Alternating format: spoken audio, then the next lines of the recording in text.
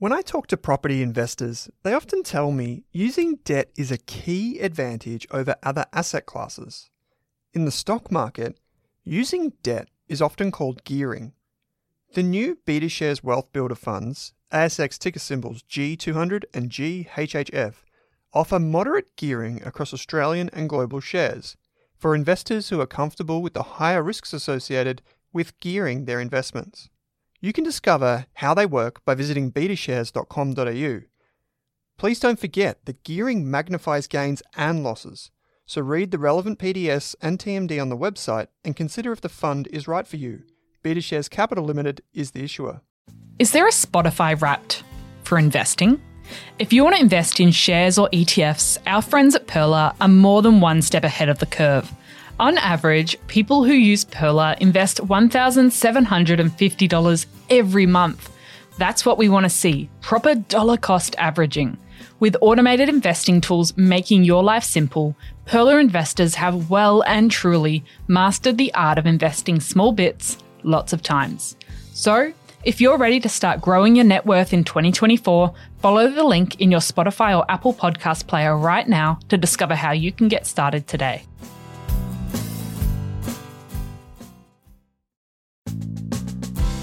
Welcome to the Australian Finance Podcast. I'm Kate Campbell. And I'm Owen Rask. And we're here to give you the tools and knowledge to invest both your time and money better. If you're new, feel free to jump in with our Starter Pack series that aired in early 2022, or our shares or ETF mini-series. We've got plenty to share with you in today's episode, but if you want to catch us on socials, head to Rask Australia on Insta and Twitter.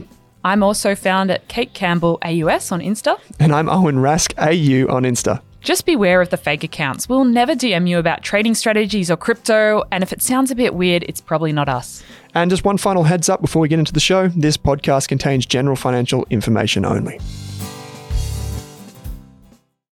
Ryan, welcome to this episode of the Australian Finance Podcast. Thank you very much. Thanks for having me. It's very wonderful to have you here, mate. And thanks for trekking into the city, Melbourne CBD.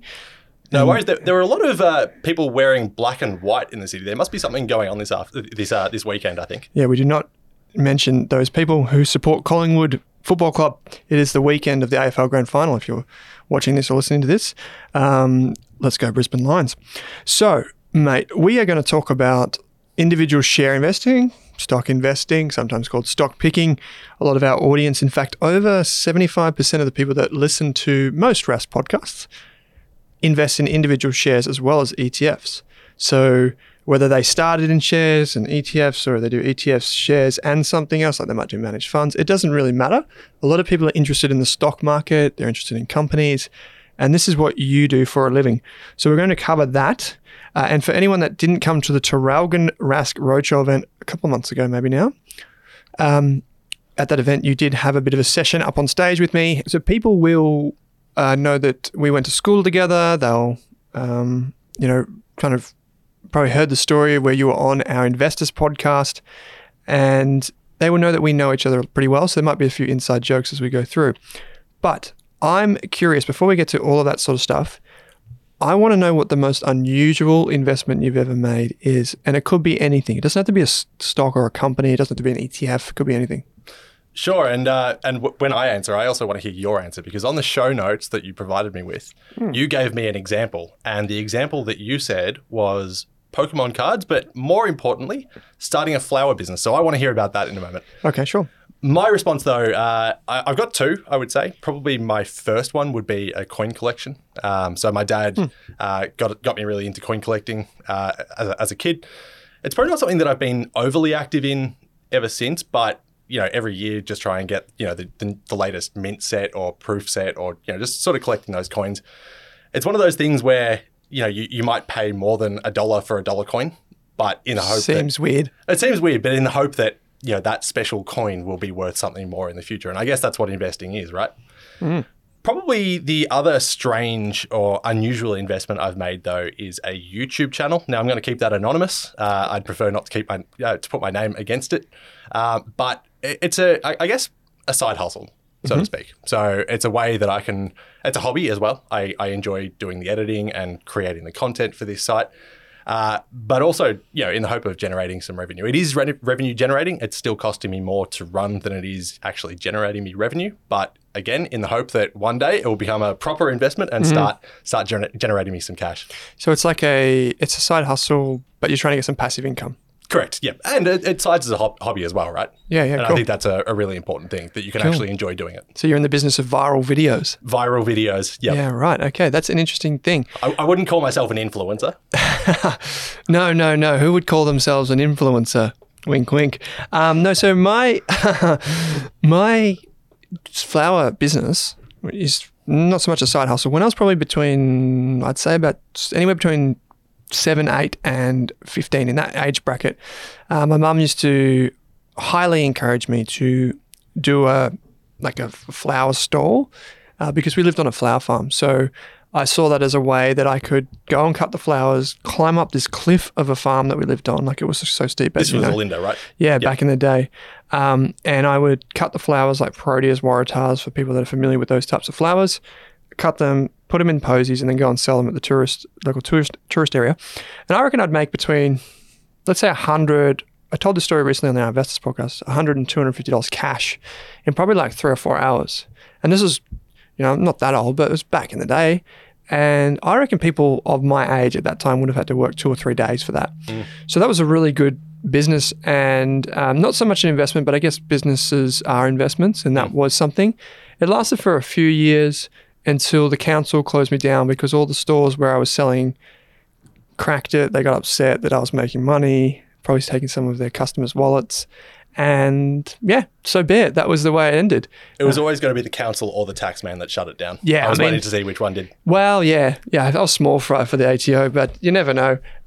It was a good business, and it was interesting because then my mum actually, even though she worked in like disability and health for many years, she actually had her own proper side hustle where she would sell those flowers by the road herself, and she did it properly. She actually got a permit, unlike her son. So that was mine. And then the other one, which I mentioned, was Pokemon cards. So I spent about $250 on that. I worked it out. I spent $250 to buy Pokemon cards from mates when I was about 18, 19. So this is when everyone else was doing more fun things on their Friday night. I was in a car trying to bargain with a friend at the time to give me his Pokemon cards. And he was more than happy to give me them for like $250. But in that huge stack of cards, I got like a Charizard, I got all these special shiny cards. I reckon it's worth about $3,000 to $3.5 grand. Have you still got it? Yeah, I've still got them all. Wow, incredible. And just the Charizard alone's worth, in the condition that's in $500 to $800. And I worked it out. So you're an analyst like me. I worked it out. It's about a 13 bagger. So it means it's gone up 13 times. And that works out into an annualized rate of return of about 23.5%. Incredible.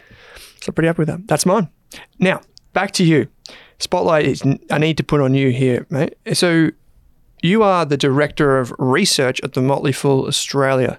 Correct. Tens of thousands of people will know the Motley Fool, if not hundreds of thousands or millions by now. When we ask people at our events to put their hands up, who knows the Motley Fool? Basically everyone in the room. So for one reason or another, folks know broadly what the Motley Fool does, but I would like to know, as a Director of Research, as an analyst, a lot of the people that watch this or listen to this won't be really familiar with what an analyst actually does. So can you tell us what you do day to day? Yeah, I guess I'll start from my role specifically as the director of research. So I've been in that role for about 4 months now. I took over from a man named Kevin Gandia, who was a really good analyst as well. And I suppose as well, following on from a number of other really solid analysts, we've got Joe Mega, Matt Joss, Anirban Mahanti as well. I know a few of them have been guests on this podcast or quite a few of your other podcasts. As Director of Research, though, what I would say my specific role is really enabling the team and helping them to develop. And that's not to say that automatically makes me the best in the team or anything like that. It really is just helping to focus their development and make sure that they've got what they need to do the best job that they can do. I think as well, leading by example. I am probably one of the more experienced ones on the team. And I think that as well comes from the experience that I've had with those investors that I mentioned before. I've learned a lot from those investors, people like yourself as well. Just sort of surrounding yourself with people who are in the field, who know what they're doing, but can sort of teach you. Was that laugh because of me? Because you looked at me and laughed, but that's okay. It wasn't personalised, man. Yeah. So I think, just having had that opportunity to work under those investors. Others on the team haven't had quite such a good opportunity. As I mentioned, Joe Mega was my mentor. I still do try and keep up with him. I do need to contact him again. Sort of dropped off the radar. If you're listening. Joe, if you're listening, wait for that message. Yeah. Some of the other members on the team, though, they haven't had that opportunity. And I really want to try and help, I guess, impose my learnings on them and just sort of continue to invest in our team, so to speak, to continue to give the members what they want and what they deserve, and hopefully turn that into some really solid returns. In terms of the analysts themselves, so I'm not just a director of research, I'm also an advisor and an analyst. What we're really looking to do is to find the best opportunities across the ASX. We do also do some across the S&P 500, or just more the NASDAQ more generally over in the States. But we're really looking for market-beating opportunities. So we're really turning over stones, looking at opportunities, looking into industries, and trying to figure out, where are the best opportunities for the money right now. Yeah. So these would be like individual companies. You'd be sitting down, you'd be reading the ASX releases that they put out, so the annual reports, that sort of stuff. But then you'd be doing industry research as well. We're more bottom up. Investors, so we do focus more on the business itself as opposed to the industry or what the economy is doing. I think those are important considerations to have. If you're going into a recession, then you're probably going to be looking at what is going to be most heavily impacted by that. But there's opportunities, right? Or there can certainly be opportunities to be found. But we are more specifically looking at the businesses and then sort of looking up from there. Yeah, right. And so would you meet with the CEO or the management team? We do. We do definitely try and do that. We don't have a house view at the Motley Fool. So, and what I mean by that is no one investor is the same. We all have different processes. That's also part of my role as director of research, to try and implement certain processes. But that's not to say that I want to take away every team member's autonomy. Yeah. Some team members get a lot of benefit from talking to management teams, others less so. One of the biases, for example, is if you get too close to a management team, you can sort of start to trust them too much at times, and I think that can become a bit of a problem as well. So it's sort of just about finding your own personal preferences and managing those biases. If I was to ask you, because I know you've done a lot of these, if I was to ask you, like, which CEO stands out in your mind as someone that's like, you've thought they're a really good operator, like a really good CEO in the way that they run their business, or just the way that they think, communicate, whatever. Can you give us an example of someone that you've come across? Probably the best example that I can think of on the spot would be Darryl Lobotomy. Now, he is no longer the CEO of Bapcor, but he was a really interesting guy. He was obviously very knowledgeable in the business. For those who don't know, Bapcor is basically a distributions business for spare parts for cars. So they'll distribute to mechanics who then obviously use those parts to repair cars. He was just a really knowledgeable guy and just very strategic thinking, very long-term oriented. Wasn't focused on what the share price was doing on any given day. He was just very operations focused and focused on delivering shareholders and all stakeholders the best outcomes in the long run. Yeah, right. So I'm curious then, we're going to talk a lot about shares in this conversation, and that's where both you and I started our finance journey, but a lot of people don't. A lot of people start in property. Some people recently have started in all types of things, crypto, which I maybe wouldn't call an investment, but people start all different types of ways. Why is it that you are interested in shares the share market broadly rather than other types of finance things?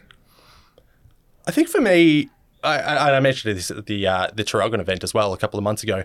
One of the things that really drove me into the finance industry in the first place was just, I guess, curiosity about how the world works. And investing, when you really dig into it, what you're looking at is businesses. It's not just 3-letter ticker codes that trade at a certain price on the ASX on any given day. Yeah.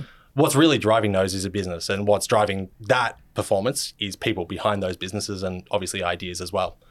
And I think that's what really drove me into the industry in the first place. Just that passion for learning how different things work together. I was always a really curious person. When I actually first started in university, a lot of people don't know this about me. You do, but I actually started off in nursing before I got into finance. Now, the reason I got into nursing was because I was very interested in, I guess, I wanted to become a doctor, basically, and it was, sort of the pathway I was going to use to get there. I really enjoyed the first part of it because it sort of drove me back into that academic side of things. Realized that nursing wasn't for me, and then found my way into finance with you. But just that academic focus, as I said, figuring out how the world works, putting things together, that ability to research, and a lot of people do like to make investments, but I'm lucky enough to be able to say that that's my job. That's the role that I play. Yeah, fair enough. It is just an interesting thing. It's like so many people say you won't become great at something you don't love doing, and I see that with a lot of investors and people in the share market and these types of things, or even in property. Like people in property go to auctions on weekends, even if they have no interest in buying those investments or making those investments. And it's the same with shares. A lot of people, they don't need to go to an auction. They can just look online and see what these companies do, and they get fascinated by that. And so I see a lot of talented analysts kind of become just like engrossed in the idea of investing, and even if they're not getting paid for it, they just love it. And so do a lot of our community. They just love investing and they just want to learn more, hence why most people listen to this podcast. I think as well, I'll just throw one more thing in there too. I think when we think about investing, we often think about the what and the how, but what we often forget is the why. And I think that's a really important element of it. Why are you investing? What are you actually building towards? For me, when I started investing, it was really, I suppose, to build my wealth. Yep. And now that I have a family, I've got three young kids and also a beautiful wife. Now my goal is really to build towards a better future for them, so that I've got something to provide them in the future. A more comfortable future, one where my wife and I are more financially free as well. That we don't have to work all the time and we can give the kids what they need. That's my why, and I'm sure every other investor out there has a why as well. It's probably not going to be the same as mine, but they will have a reason why. And do you think that is why you chose to focus on shares? Like if you think about it, because you wanted to provide for them, you thought the share market's a good way to do that? I think that's a really good reason. So historically speaking, the share market has delivered better returns than a lot of other asset classes. And there is an element of, you're taking on that extra risk, so you should be expecting that extra rate of return. I think for me as well, one of the reasons why I like investing in shares is because it gives me that freedom. I can sort of choose my own path, choose my own destiny, so to speak. I can invest in areas that I think are going to be more important in 5-10 years' time. I'm a long-term investor, and that's certainly our philosophy at the Motley Fool as well. So those sort of factors, I think that freedom is one of the things as well that drove me into shares. How do you weigh up the pros and cons of direct share investing? Because a lot of our audience do it already. I do it. I love it. And a lot of our audience are saying, well, we'll just stay with shares. So we did a survey recently. We've got 1,100 people wrote in. So thank you for people that took part in this. Around about 44% said they'll only ever invest in, they'll only ever invest their own money and won't give up control to anyone else. A lot of people said they want support with that. And then within that, around 70% said, I'm looking for more than just ETFs. And so it kind of gave me a perspective of the person that we speak to each and every week when we step behind these mics is someone who, like me, wants to know more about the world and is willing to try new things with their money, even if that means a little bit of risk in the short term. So I'm curious how you think about ETFs, individual shares, how do you weigh up that?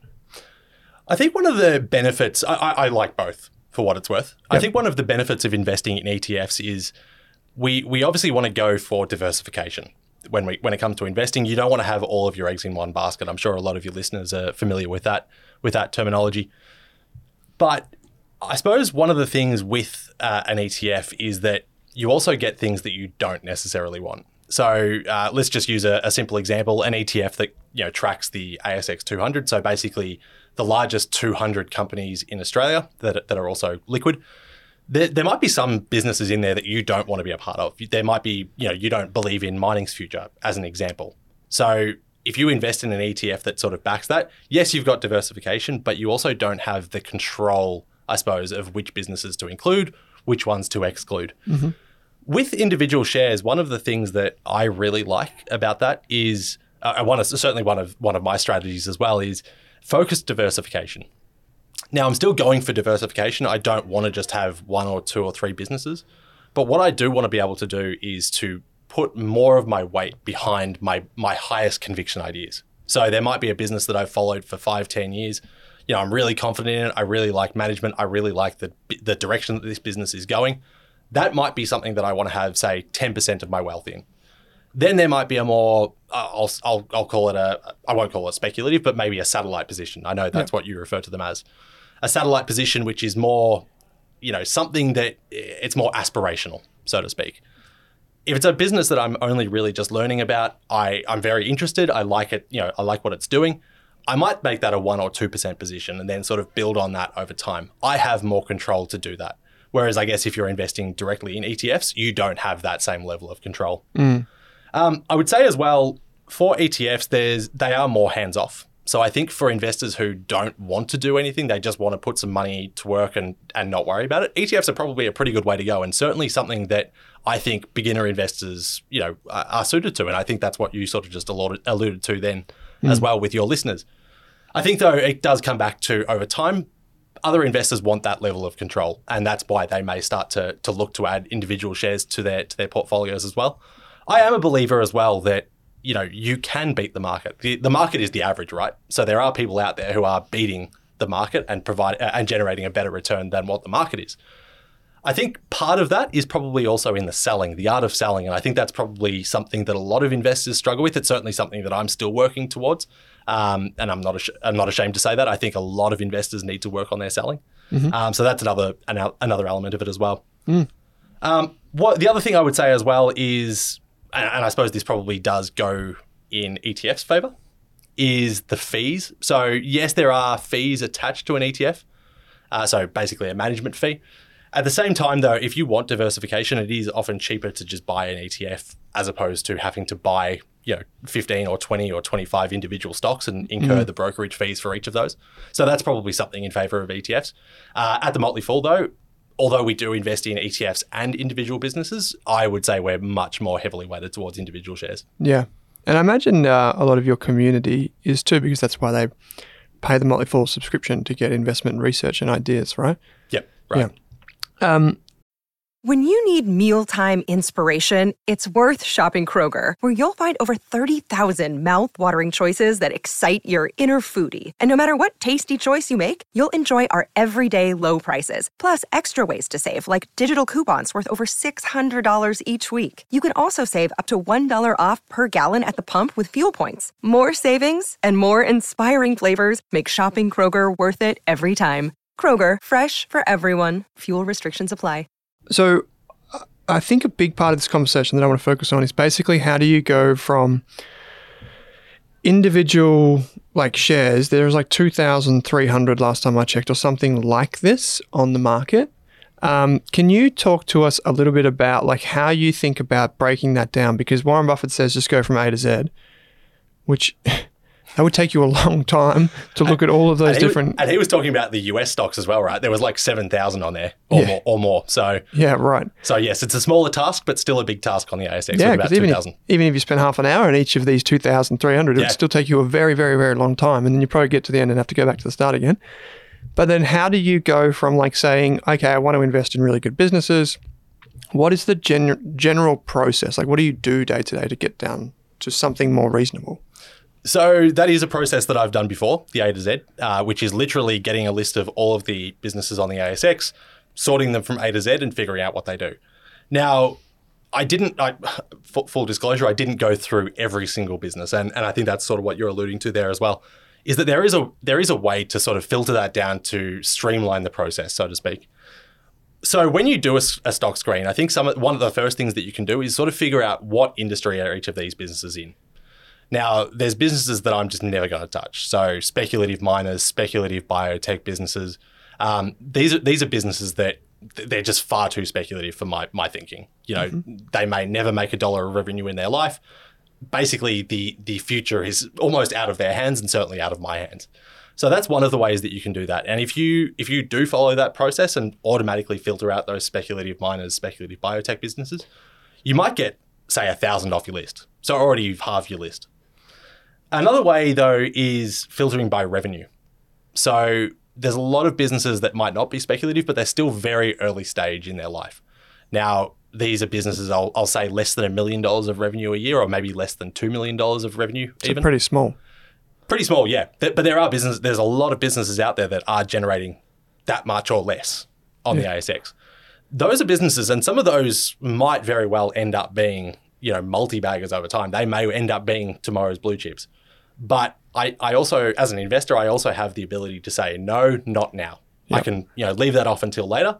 And then when they are generating more than $1 or $2 million of revenue, they'll be left on my screen, and maybe then they'll get a bit of extra consideration.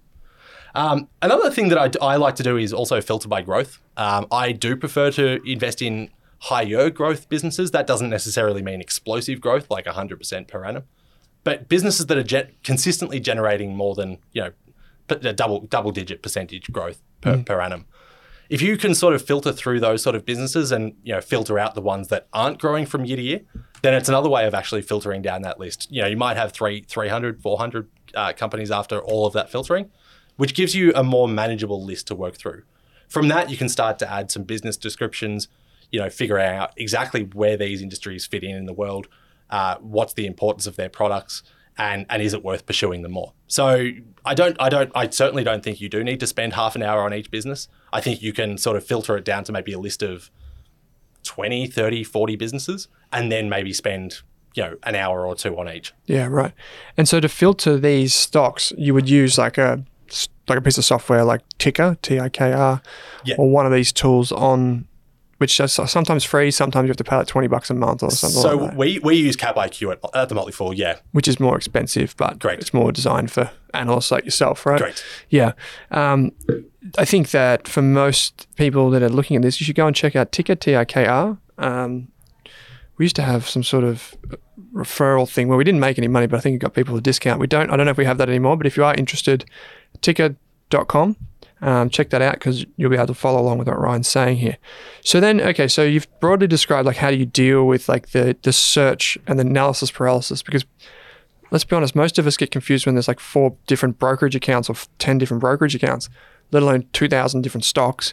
Can you talk to us a little bit about like the types of companies that you're looking for? So what I mean by this is like what makes a great business? First and foremost, it doesn't have to be a great investment, but like, what are you looking for? If you said you're bottom up, which in my language is like a business first investor. So you focus on the business first and then all the other stuff second. What makes a good business? Like, what are the features of that business? Okay, so I mentioned growth a moment ago. I think that's probably one of the first things. Mm-hmm. If it's a business in decline, then it's probably not in my wheelhouse. Mm-hmm. Now that doesn't mean that they're those businesses are never worth looking at. Sometimes they may have a very valid reason for having shrunk, so to speak, from year to year, but they're generally not the sort of businesses that I look for. So first of all, I would say growth. The second thing though is probably a mission critical element to them. And what I mean by that is if I was to click my finger right now and half of the businesses in the world were to disappear. I'm sort of picturing myself as like Thanos here from the Marvel universe. If I was Thanos and I clicked my fingers and half of the businesses in the world disappeared right now, which are the ones that people would notice are gone? Yeah. A Coca-Cola is probably one that people are going to notice is gone. There's other businesses out there though as well that might provide very mission critical functions for businesses themselves to continue functioning, or consumers that consumers need in their lives. Now, a good example here would be a company called Xero. Now, I own shares in Xero. So do I, yep. So Xero, for anyone who doesn't know, is basically an accounting platform, an online accounting platform, predominantly for small and medium-sized businesses. Now, they take care of a lot of that functionality, obviously the financial reporting, payroll, what have you. Superannuation.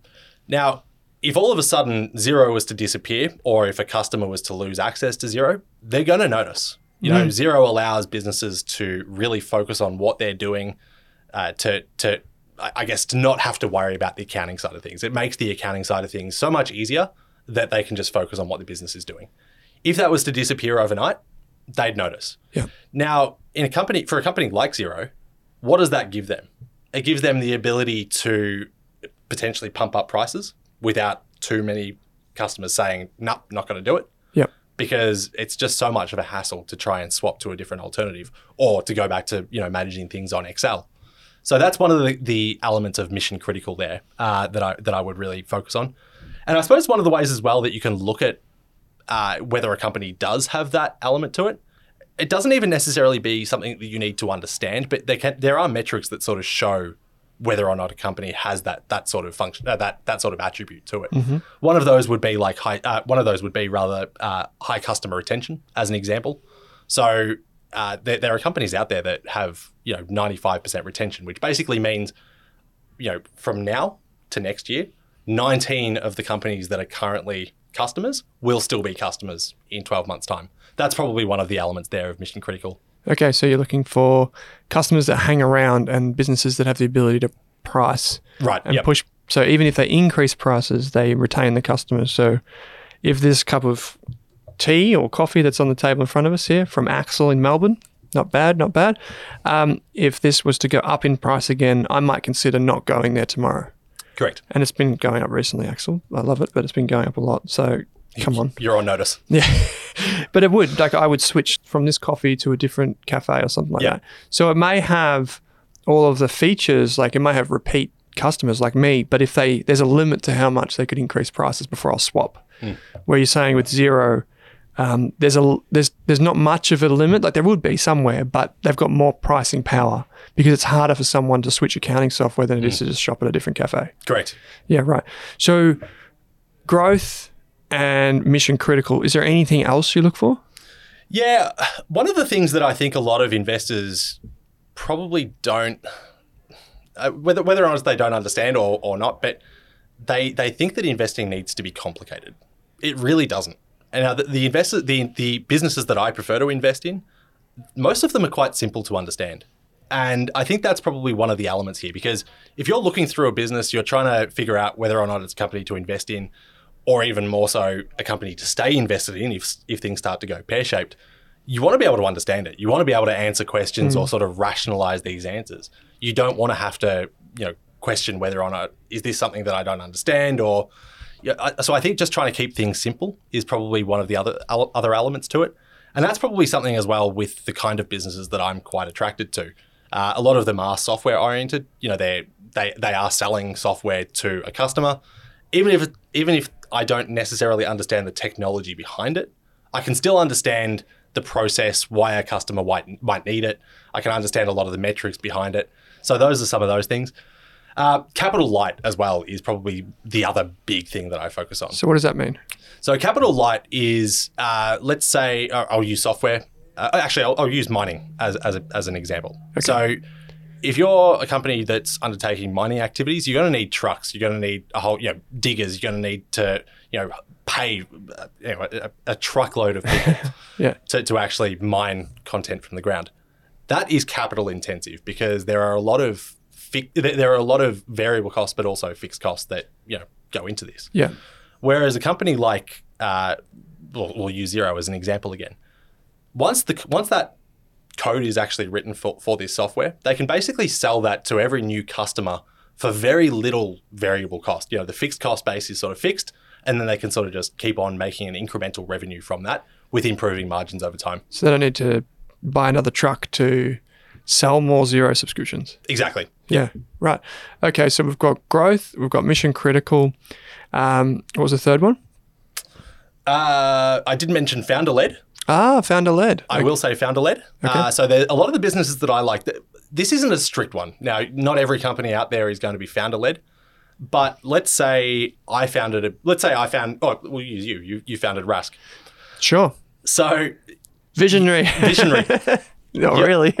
You've obviously got a very strong alignment with that business. Yep. Now, your name is literally on the business, and you want that to succeed over time. That's the same as what a founder-led company would do. So they are invested in the business. Their name is literally above the banner on the door. They want to see it succeed, and they're aligned with investors. Now, that doesn't mean they all have to be founder-led, but I want to at least see some level of alignment with shareholders. So that could be that the CEO owns 5 or 10% of the business. If things go pear-shaped, then they're going to feel the pain too. So it's really in their best interest to make sure that things go well over the long run. Okay, so we've got growth, mission critical, then we've got capital light. Founder-led. Founder-led, that's 4. Is there anything else? I'll give you one more and I'll say optionality. Now, probably the perfect example here would be Amazon. So obviously started off as an online bookstore and now they're the everything store. There are multiple ways for that company to win. And obviously they do continue to invest in things. Some things they fail at. You know, they had I think it was called the Fire Phone quite a few years ago and that went nowhere, right? But it didn't even matter because they've got so many other different options that they can take and have taken that have proven very, very successful over time. So from an online bookstore, and now, you know, one of their major businesses is obviously Amazon Web Services. So literally providing the infrastructure for the cloud. That is extreme optionality. And that's one of the best things I think you can look for in a business. Yeah, right. I like that. They also did the Kindle, right? And audio. Kindle, sorry, not audio books. They Audible. did Audible. Yeah. Yep.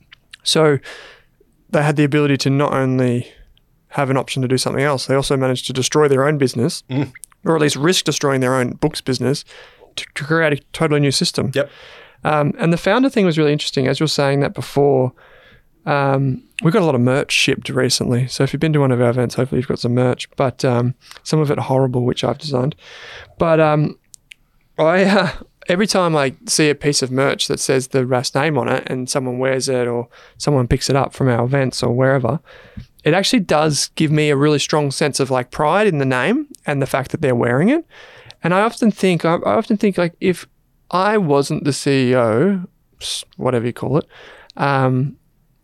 would that be there? Probably not. Like if there was someone else in place of me running the business, they would be probably just as happy to change the name.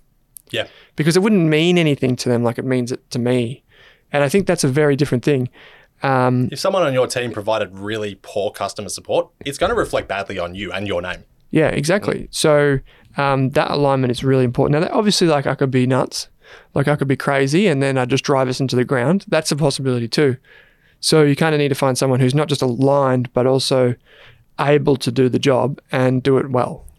So I think we can all think of some sort of founder out there or business leader that says some crazy stuff or kind of just loses a wheel off the bandwagon and they just go off into the sunset. So that's not like one. I think people kind of get sucked into this as individual shareholders. They kind of be like, well, I'm just so in love with this person that runs the company. And they might have fantastic charisma, but do they have all the other things to back it up? And I think that's probably one of the other things to consider here as well is that you've asked me for what I look for in a business, and I've sort of just given you 5 or 6 different things. Not every business is going to have all 5 or 6 of those things. I've invested in businesses that are more capital intensive. I've certainly invest in businesses that are not founder-led or don't necessarily have that management alignment. But you need to have a number of these things that are aligning to sort of give you the confidence that says, yeah, this is a winning investment over time. Yeah. So is there anything else on the list?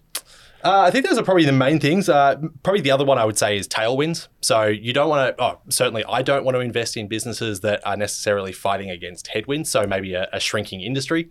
There might be a business that is operating in that industry that, it's gaining market share. But if over time the opportunity is going to continue shrinking and really, I guess, constraining its potential, that's generally not the kind of business that I want to be invested in. Yeah, fair enough. I really do. Yeah, it's at the end of the day, like I run a lot faster when the wind is at my back than when it is in my face. I've seen you run in both. Yeah, it's never pretty, actually, now that I think about it. But at the same time, like it is one of those things where why not, go to where the tide is rising and just be fishing in those areas because you'll probably be more lucky. Okay, so we've covered a bit about your process and what you like to invest in. I actually might jump straight to a different question, and this is one that I thought maybe would just catch you off guard, but then I realized I sent it to you in advance, so it probably doesn't really help. But I just want to know, what's the best thing you've ever bought for under $30? Yeah, this was one I had to give a bit of thought to, and I also wondered, is this pre-inflation or after inflation? Because you can't buy much for under $30 anymore. Well, however you want to take it. I'm in the market for a low cost, high value product that just brings some sort of joy or pleasure to someone's life. Okay, so have you asked this question to other people? No, never. Okay, I was going to say you probably get some interesting answers to this one. If you are listening to this, please write into us and tell us what you have bought, because this could give some really fascinating answers. And if we get enough people write in, we can just air them all on the podcast, and it'll be so valuable for everyone, because I'm genuinely in the market for cool stuff I can buy on the cheap. You just want to spend. Yeah, I just want to spend. Yeah, tell me what's up. I'll say, look, I actually can't remember if this was under $30 or not. I'll give you two. One was my daughter's first St Kilda membership. So family Terrible. of Saints here. Yep, we're all used to disappointment, but hopefully some better luck in 2024. So Ava St Kilda membership, I think that cost me $30 or $40. Just the joy on her face when the Saints win or kick the ball. Just anything. Just anything, just as soon as we get it. Just seeing that is lovely. I really enjoy that. The other thing, though, for me, and this was probably the first thing that came to mind, was yoga blocks. Now, I am not someone who practices much yoga. What's a yoga block? Okay, so it's like two, I don't know how, 6-inch by 4-inch blocks, literally just a rectangular box. Okay. That people use during yoga practice. Now, as I said, I'm not much of a yoga practitioner, so I don't know how I answered that. But basically, sitting at a desk all day, I get a really stiff back, and I was finding myself going to the myotherapist or the physio every 2 or 3 weeks. I still probably get there once a month or so. But these yoga blocks do help me to loosen up my back, loosen up the muscles, which I think is probably a good investment in the sense that I'm not spending quite as much on those health bills, but also, preparing myself for a better future. I like that. More limber future. I like that, mate. I like that. So who knows? Maybe you will, next time you come back on the show, you'll be like a yoga expert or something like this. Yeah. That's good. That's good. I did hear of something that I was listening to a Tim Ferriss podcast recently, and he did mention that one of the great purchases he had for under $20 or something was something that he sits with. It goes behind his back when he sits on the seat. So if you are buying these things, let us know, because we would love to share the love. You mentioned companies like Amazon before. I know we've talked in the past about companies like Netflix. You mentioned Xero, which is a big winner here in Australia. I know for a while you looked at companies like Afterpay and that sort of stuff. And one thing that they tend to have in common is those companies that do really well tend to keep doing really well. And we'll get to some conventional wisdom, which I just can't stand in a moment. But can you maybe just tell us a little bit about how, when you've made an investment and it's done really well, and what you've learnt from it? So like a specific case, a specific investment? Yeah, sure. Whatever you think. So this is a company I still own, a company called WiseTech Global, and it trades on the ASX, ticker code WTC. And I bought that one not long after its IPO, and I believe that was maybe 7 or 8 years ago. I think it was 2016 or thereabouts.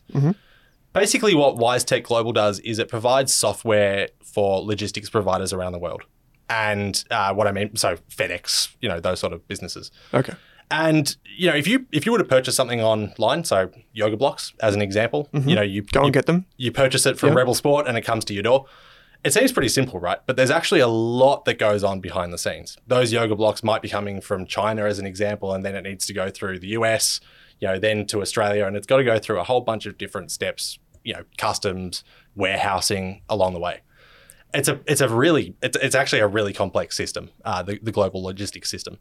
So basically what WiseTech is doing is bringing that all together. So it's bringing, defunct parts, so individual parts, and bringing it all into the one system called CargoWise One.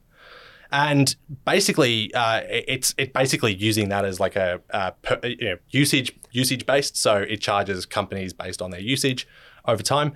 And that has grown. So every single customer cohort that they've brought on, I think since maybe 2006 or thereabouts, has increased their spend every single year since then. So it's a really sticky product, and that's what I mentioned before, mission critical component. So that's one of the things. One of the things though that's probably given me an appreciation of, I bought that, as I said, just shortly after the IPO. So I've held on to that for 7 years or whatever it is now. Yeah. So just appreciating that I'm in it for the long haul, right? I've watched this thing grow from a relatively small provider to a relatively big provider. And yet I can still see a lot of optionality for this business to continue growing. If you were buying shares in it today, some people might look at the share price rise and think, oh, I'm too late. Fact is, you're not. I don't believe you are. I still think there is a lot of optionality in that. And I think for me, as I said, just focusing on that long haul aspect, the long-term element.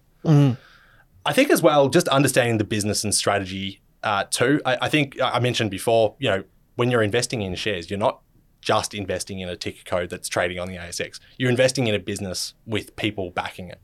So just understanding the business and its strategy. And I think probably one of the big tests for me as well over time was, you might remember a few years ago, WiseTech Global was actually attacked by like a short report. Yeah. Now, so people betting against it. People betting against the stock. So basically people who would benefit if the stock fell. Yeah. So they released this short report on the business that did, understandably, spook the market. I imagine it must have dropped maybe 50% or so at the time. And there was a lot of doubt about whether its strategy would stack up. There were a lot of question marks around this business. But to really stand back and hold your conviction in the business. Now, I'm not saying that holding your conviction is always the wise thing to do. I think you should always respond to the new facts as they come about, but also not respond directly to what the market is saying. So at the time when this short report was released, the market was basically saying, this company's stuffed. Its strategy, it's no good. We've unraveled it. It's all going to unravel now. Yep. But standing back and appreciating, okay, now hang on, that doesn't make sense. What WiseTech is doing actually does make sense to me. And I think now is a good time to be holding rather than selling into that panic. That was probably one of the big tests that I've faced. And it's done really well since. It's a multi-bagger since then. I don't know how much it's gone up by, but it's done very well for me. Mm-hmm. And then also even more recently with margins contracting, I think, and I'll explain that in a moment, but basically, I guess the market has started questioning certain parts of its strategy again. So more recently, the shares must have been trading up around $85, $90. It's pulled back to about $66 or thereabouts now. The reason I believe that is because in their most recent report, they basically said, we're going to start investing pretty heavily in ourselves again. Margins, so profit as a percentage of revenue, that's going to contract for the next couple of years and then it'll rebound. I think that's probably something that the market didn't like. They certainly questioned it. But again, just focusing on the strategy and that long-term element and thinking, no, this actually does make sense to me and I am in the market for these shares for the long haul. This is a business that I do want to continue to back. So keep on backing it. Do you think that you were able to keep holding on to this really, fast-growing company because you had a thesis, because you wrote it down? Do you think that played a role? I certainly think that helped. Yeah. Okay. Because otherwise you're just like thinking about why do I own this thing, but you've actually had it down in writing. If you don't understand the business and why you're holding it, then those sort of knocks are, of course, they're going to make you question your thesis and your thinking. Yeah, of course. Okay, so I've got maybe one or two more questions and then we'll get to some maybe rapid fire towards the end. The first one is, a lot of people here want to invest in shares, mm-hmm. but they're just like really worried about making mistakes. So what are some of the most common mistakes that people make? I was actually talking to a couple of the members at your event as well in Traralgon a couple of months ago. And one of the more common things that I heard was, now's not the right time to be investing, or questioning it. Is now the right time to be investing? Yeah. I think there is always going to be a reason not to invest right now. Through the global financial crisis, there were obvious reasons. But even during more tempered times, there are always reasons to doubt it. Things aren't great at work. Maybe I should continue to hold on. Just not take that risk right now. Yep. I think sometimes you've just got to take that risk. You've just got to acknowledge that, okay, never is going to be perfect, but I've just got to jump in. Yep. At some point. So I'd say that's probably one of the big mistakes that people make. I mentioned a moment ago that I think a mistake that investors make is they think that things need to be complicated. They need to invest in complex ideas to make better returns. I think it's actually the opposite. I think people need to invest in what they understand, and therefore things that the market can understand, but also things that they can begin to understand. If things do go wrong, they can get out, or if things continue to go right, potentially they can actually add to their position. Yeah. I think that's probably one of the other things. And I would say the last thing I would mention is as well confusing the market with individual opportunities. And that sort of, I guess, relates to the first point that people question whether or not now is the time to invest. The market's gone too high or the market's crashing. Within the market, though, I'm a person who doesn't buy the market. I'm trying to invest in businesses within the market. And that's what individual shareholders, I believe, should be doing. So no matter the market, there will always be an opportunity. It's just a matter of where to find it. Yeah, fair enough. I think a lot of those things, like the timing the market is just a crazy thing to me. People are like, oh, I'm going to hold off, because what do I find that they do is the people that say, I'm just going to hold off, I heard the market's going to crash or something like this, or it's not right now. Oh, I've been doing this long enough to know that the people who say that, when the market does crash and things are, like there are good opportunities everywhere, they're like, oh, now it's too risky. Yep. 100%. I'm just like, well, what do you want? You don't want it going up because you think it's going to crash. You don't want it going down because you think it's crashing. You don't want it going sideways because a crash could be coming soon. What do you want? I think probably more people have missed out on more money than, like, by waiting for a bear market, than they have lost money, in the bear market. In the bear market. Yeah. You see times where, a bull market, there was a bull market a couple of years ago where the market did go up, it doubled, more than doubled. People along the way who said, oh, it's too late, it's going to crash, it's going to crash, it's going to crash. Eventually they were right. But, the market might have only pulled back 30% and then gone back up again. Yeah. And those who didn't invest in the first place or invest along the way ultimately missed out.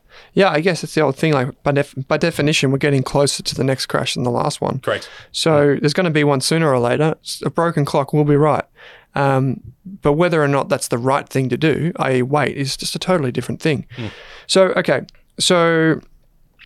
got this last question, which I'm really keen to talk about. And the reason why I want to talk about this with you is because the Motley Fool is known for kind of standing up for the individual investor and calling out a lot of the shenanigans that go on Wall Street, and hence, the name the Motley Fool, right? That's what the court jester back in the day was, always the fool who could speak the truth to the king or to the queen. Without the risk of having his head chopped off. Yeah, exactly. Because they could say it in jest, right? So two phrases I'm particularly keen to pick your brain on, and they really annoy me, is investing is like gambling. If someone said that to you, what would you say? I would put it back to them that not investing is also like gambling. Over time, and particularly depending on your age, if you don't invest, then you could well be, succumbing yourself to a low rate of return for a long time. In which case, when you reach retirement age, or you want to save for a house or whatever, you don't have enough. Now, I'm not saying that everyone should put 100% of their wealth behind shares. That's not what I'm saying. But I do think that having that mindset that investing is like gambling, it's a dangerous game to play, because, as I said, not investing is also like gambling. Yeah. I also think, to go back on that point, investing can be like gambling if you're investing in things that you don't understand. So I mentioned a moment ago that when we invest, we're investing in businesses with people and ideas behind them. If you're just buying ticker codes, that's going to be random. That's like throwing darts at a dartboard blindfolded. Yep. So that element can be gambling, but in total, I certainly don't believe it is. Well, I guess what you're doing is you're looking at individual companies, or even if you're looking at ETFs, you're looking at the facts and the figures. You're making your own odds, right? Correct. In gambling, most people just go into the sports bet account or insert name of horrible thing, and they go in there and they just look, oh, look, I can get $2.50 if I bet on this game of whatever. No idea if $2.50 sounds reasonable. Maybe they go, I follow the sport a bit. But you don't own anything at the end of the day too, which is a little bit concerning for me. Like, you don't actually own anything. I said on the podcast quite a while ago that the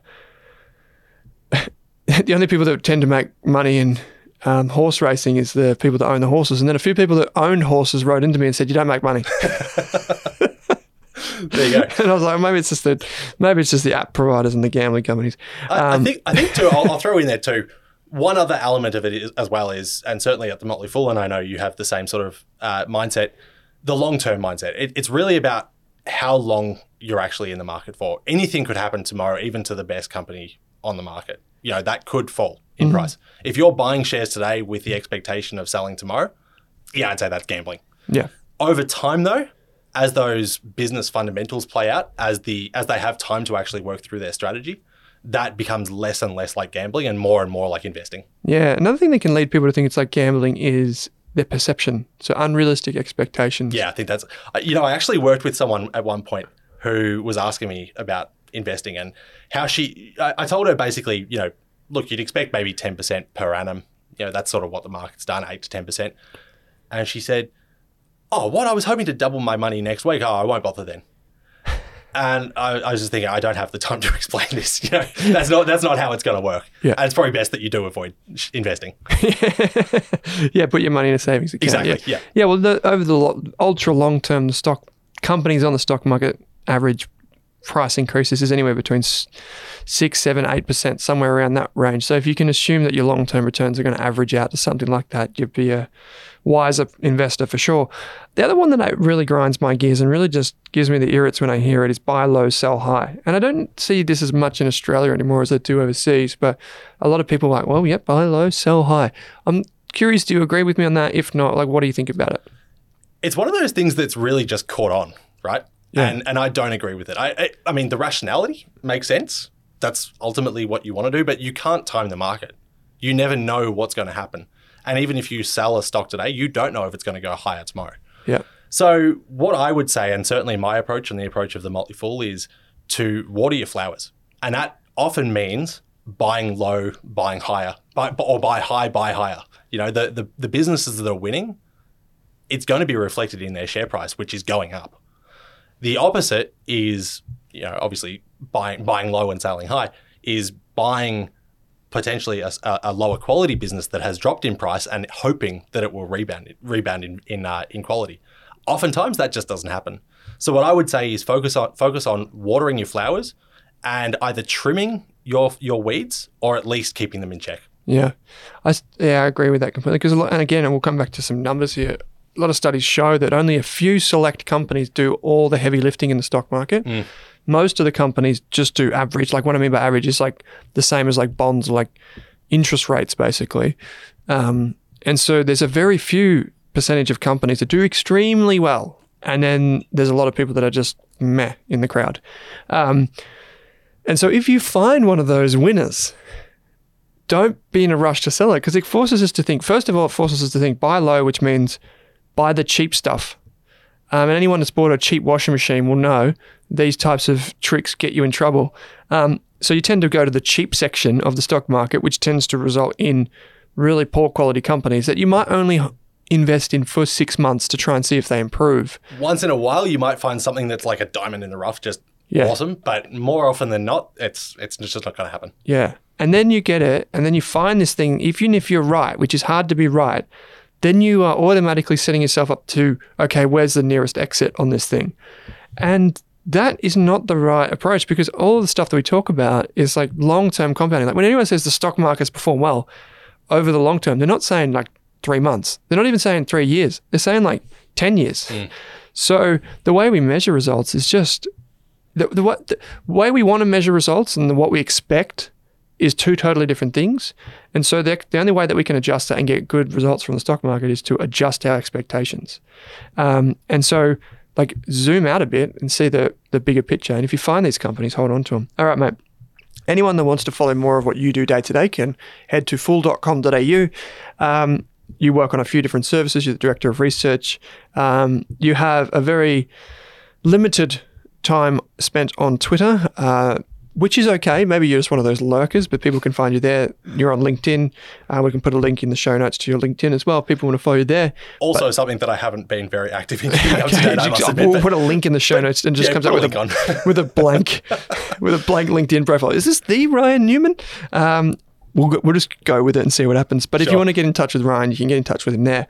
Mate, I've got to end with a few quick answer questions. So these are only under 30-second responses, please. Even shorter, if you will. So these are going to be very provocative. First up, I might give you an easy... Personal? I'll keep it not personal, but this first one's going to be right in the heart, which is, who will end higher on the 2024 AFL ladder? Hawthorn or St Kilda? I'm going to say Saints. Two months ago, when we were in a bit of a form dip, I would have said Hawthorn. But how we ended the season, I would say St Kilda will hopefully make it to the finals. Hopefully go a little bit further. Okay, that's one thing we definitely disagree on. Cardinal Hawks. Number 2 on my list is cryptocurrency an investment or a speculation? I think more speculation. I suppose it depends on your mindset. So there's NFTs, those pictures of the apes. Bored Ape Yacht Club, yep. Yeah, I think those are complete speculation. I can see some reason why some of those cryptocurrencies might work out in the long term. Most of them, though, and I mean the vast bulk of them, I believe are very speculative. Yep. Okay, cool. Number 4, will you buy a Tesla in the next 3 years? I would love to, especially after having a ride in yours, but no. Okay. Not in the next 3. Darn it. Okay, what about if it come down in price? Maybe. We'll see. Because they did drop their prices pretty substantially in 2023. I think they'll do it again in 2024. If you're ever looking to sell, then come to me. So, cheap stocks. Here's one. Here's a cheap Tesla. Okay, my final question is, will the Australian stock market be higher or lower in 10 years' time? You can never know for sure where it's going to go in the short term. History would suggest that in 10 years' time, it will be higher. So short term, you can never know. Longer term, medium to long term, is it's got a pretty good historical record of going up. So I would say higher. Okay, great. Well, Mr. Ryan Newman, buddy, pal, thank you for taking the time to join Monique and I in the studio and for coming all the way downtown into Melbourne. We really appreciate it. Thank you for having me.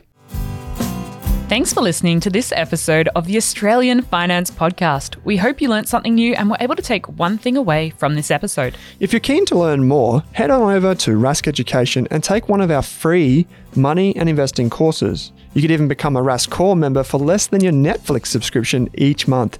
And don't forget to subscribe for new episodes in your inbox every week. Plus, if you enjoyed the show, we'd love you to leave us a 5-star review on Apple Podcasts or Spotify and send any questions our way via the link in the description. And before we go on, did this podcast contain personal financial advice just for me? Absolutely not, Kate. Our podcast actually contains general financial information only. What that means is the information does not take into account your financial needs, goals, objectives, or even your situation. So because of that, it's important that you consider if the information is appropriate to you and your needs before acting on it. If that all sounds a bit confusing or you're still working out what your needs are, it's a great idea to consult a licensed and trusted financial planner. And don't forget to do your own research. Are you thinking about starting your wealth creating journey, but not sure where to put your hard-earned dollars? InvestSmart can help. InvestSmart offers a free quiz that makes it easy to find the right InvestSmart ETF portfolio to help you reach your goals. Just visit investsmart.com.au and hit Get Started. Answer a few simple questions about your goals and how much you want to invest, and you'll get a tailored statement of advice with a portfolio recommendation. You can visit investsmart.com.au for a no obligations free statement of advice. This ad is brought to you by InvestSmart Advice, AFSL 334107. For more than a decade, I've been hunting for the best investors and their methods, strategies, and tools for investing. After years in the industry, countless books, a few degrees, and 1,000 podcasts and live shows, I've rolled this accumulated knowledge into something called Rask Invest. If you've ever heard me talk about a core and a satellite, active and passive, true long-term compounding, or you simply want to know exactly how I would invest, now is your chance. Rask Invest is our new investment service, designed for all types of investors who want professional management of their core portfolio at a low cost from a team they trust. Rask Invest helps you automate your wealth creation and passive income. Simply click the link that says Invest with Owen in your podcast player to join one of our live platform walkthroughs or book a call with us. You can also view the Rask Invest PDS and TMD and get invested with me.